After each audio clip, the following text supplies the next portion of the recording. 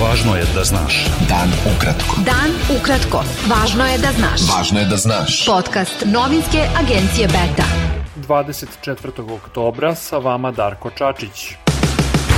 Funkcionerka Srpske napredne stranke Zorana Mihajlović, dosadašnja ministarka rudarstva i energetike, izjavila je da je mogući razlog što neće biti u novoj vladi to što nije želela da bude pion.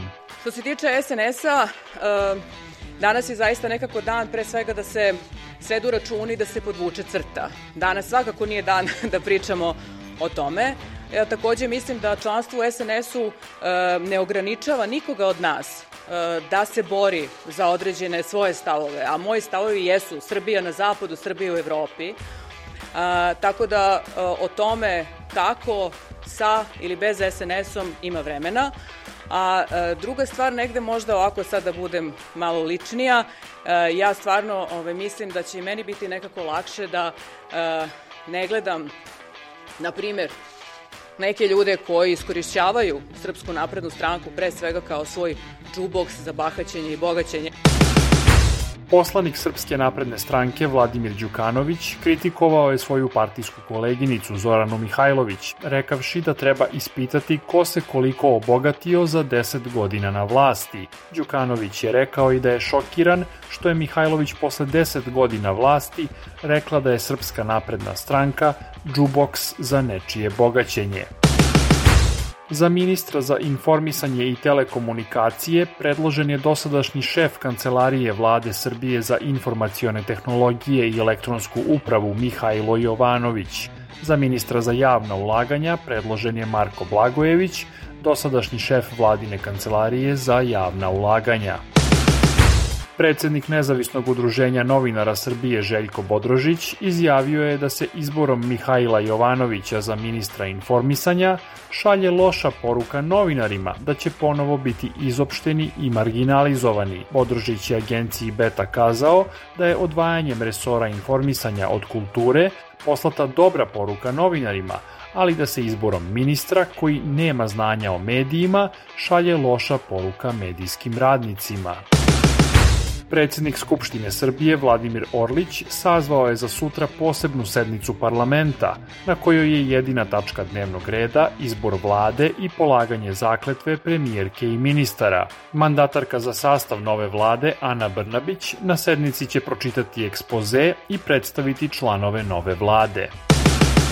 Predsednica Evropske komisije Ursula von der Leyen u petak će posetiti Beograd u okviru turneje po Zapadnom Balkanu, sa ciljem da naglasi solidarnost sa regionom i da potvrdi evropsku perspektivu i nastavak pregovora o članstvu, saopšteno je u Briselu.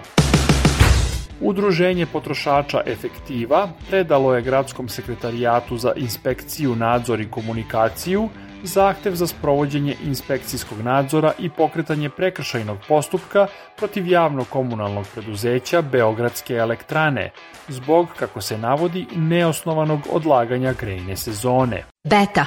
Dan ukratko. Budi u toku.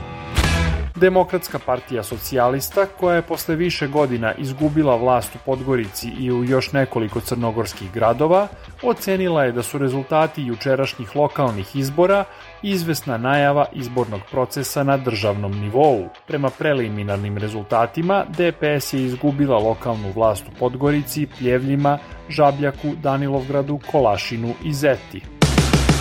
U prvom krugu predsjedničkih izbora u Sloveniji najviše glasova osvojio je bivši ministar spoljnih poslova Anže Logar, oko 34%. Na drugom mestu je advokatica Nataša Pirc-Musar, koja je dobila oko 27% glasova. Drugi krug izbora biće održan 13. novembra. Bivši ministar finansija Rishi Sunak postaće britanski premijer, pošto je izabran za lidera konzervativne stranke. Sunak postaje prvi britanski lider azijskog porekla nakon što se njegova moguća protivkandidatkinja Penny Mordaunt povukla iz trke. Sunak će se suočiti sa zadatkom da stabilizuje stranku i državu u vreme ekonomskih i političkih turbulencija. Bilo je to sve za danas. Sa vama je bio Darko Čačić, slušajte nas i sutra. Pratite nas na portalu beta.rs i društvenim mrežama. Važno je da znaš. Dan ukratko. Podcast novinske agencije Beta.